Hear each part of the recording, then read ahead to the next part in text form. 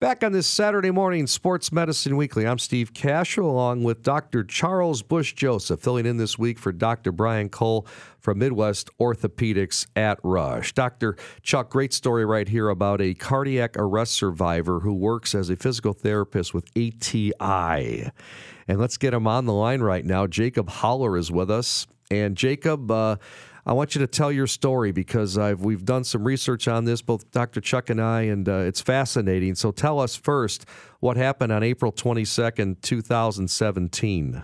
Yeah, so, April 22nd, 2017 started like a normal day for me, ended very abnormally, or so I'm told. I don't actually remember it, but what happened was going about my normal day at about 7:30 in the evening. My wife heard a funny sound from the next room and came in to find me unresponsive, so she immediately began CPR, called an ambulance, did all that stuff. She used to be an EMT, so she knew exactly what to do.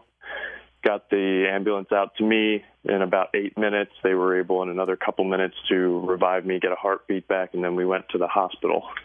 So that was when they found that I had had a sudden cardiac arrest at home. So that was April 22nd, 2017. I was in a coma up until about the middle of the 23rd, and then, awoke from that, was extubated, and had a few days in the hospital to recover. Jacob, like many, did you have no history, no cardiac history at all? Were you, obviously you're a physical therapist, you're a vigorous man with an active job in life. Was there any clue that this could happen to you? So I had some congenital malformations at birth, but I had actually been released from the care of a cardiologist when I was about 20 years old, and hadn't been followed up since. Was told I didn't need to be. So there was no indication. I actually felt great that day, as far as I'm told. I worked out in the morning, went for a run with my dogs like I normally do on Saturdays. So yeah, it was a normal day. Well, let me ask you this. You're a smart man. You've got a doctorate in physical therapy. You deal with patients on a daily and regular basis. You're aware of the science now. What have you learned over the last year? And obviously, it seems like now, from what Steve and I are reading, has become a life avocation for you. Yeah, so, it's been a really interesting experience. And I knew the science fairly well from having a, cardiac history as a kid. One of the things I learned was that there's a difference between a cardiac arrest and a heart attack. But cardiac arrest is just when the heart stops. It's not necessarily a blockage to an artery or anything.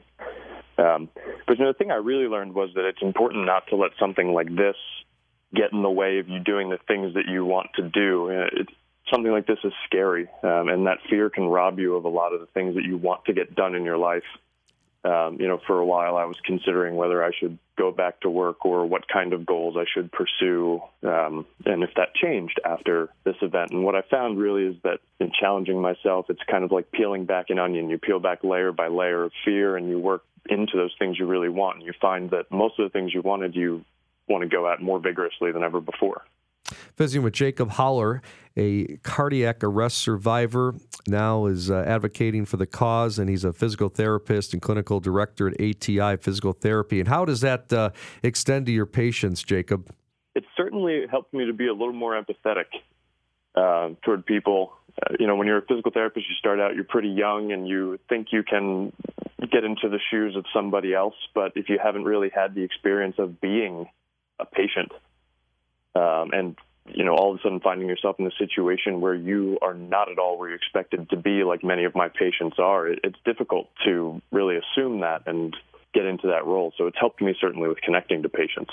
I think all providers need to undergo treatment or have a problem. I think, as you said, empathy is the key. It helps you. I'm sure it's helped you connect closer to your patients to sort of see the anxieties that patients have.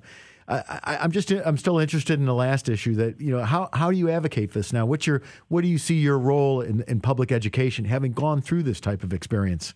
Yeah. So, the first thing I did was on the anniversary of the cardiac arrest, I kicked off a week-long fitness challenge. So I ran a marathon on the actual anniversary, April 22, 2018. That was my first marathon. I lifted 100 tons 3 days after that. And then on 4 days after the 100-ton challenge, I did 5,050 push-ups in a day, and I did all of that to help raise money for the Sudden Cardiac Arrest Foundation. I've been, going out, doing some speaking events, trying to get some money together to train kids who are graduating from high school in my area to get CPR certified. So CPR certification saves lives. It's inexpensive. It's easy. Anybody can do it. So I encourage anybody listening to get CPR certified. You can save a life. Great stuff. Jacob, thanks so much for sharing your story. Congratulations to your wife, your hero.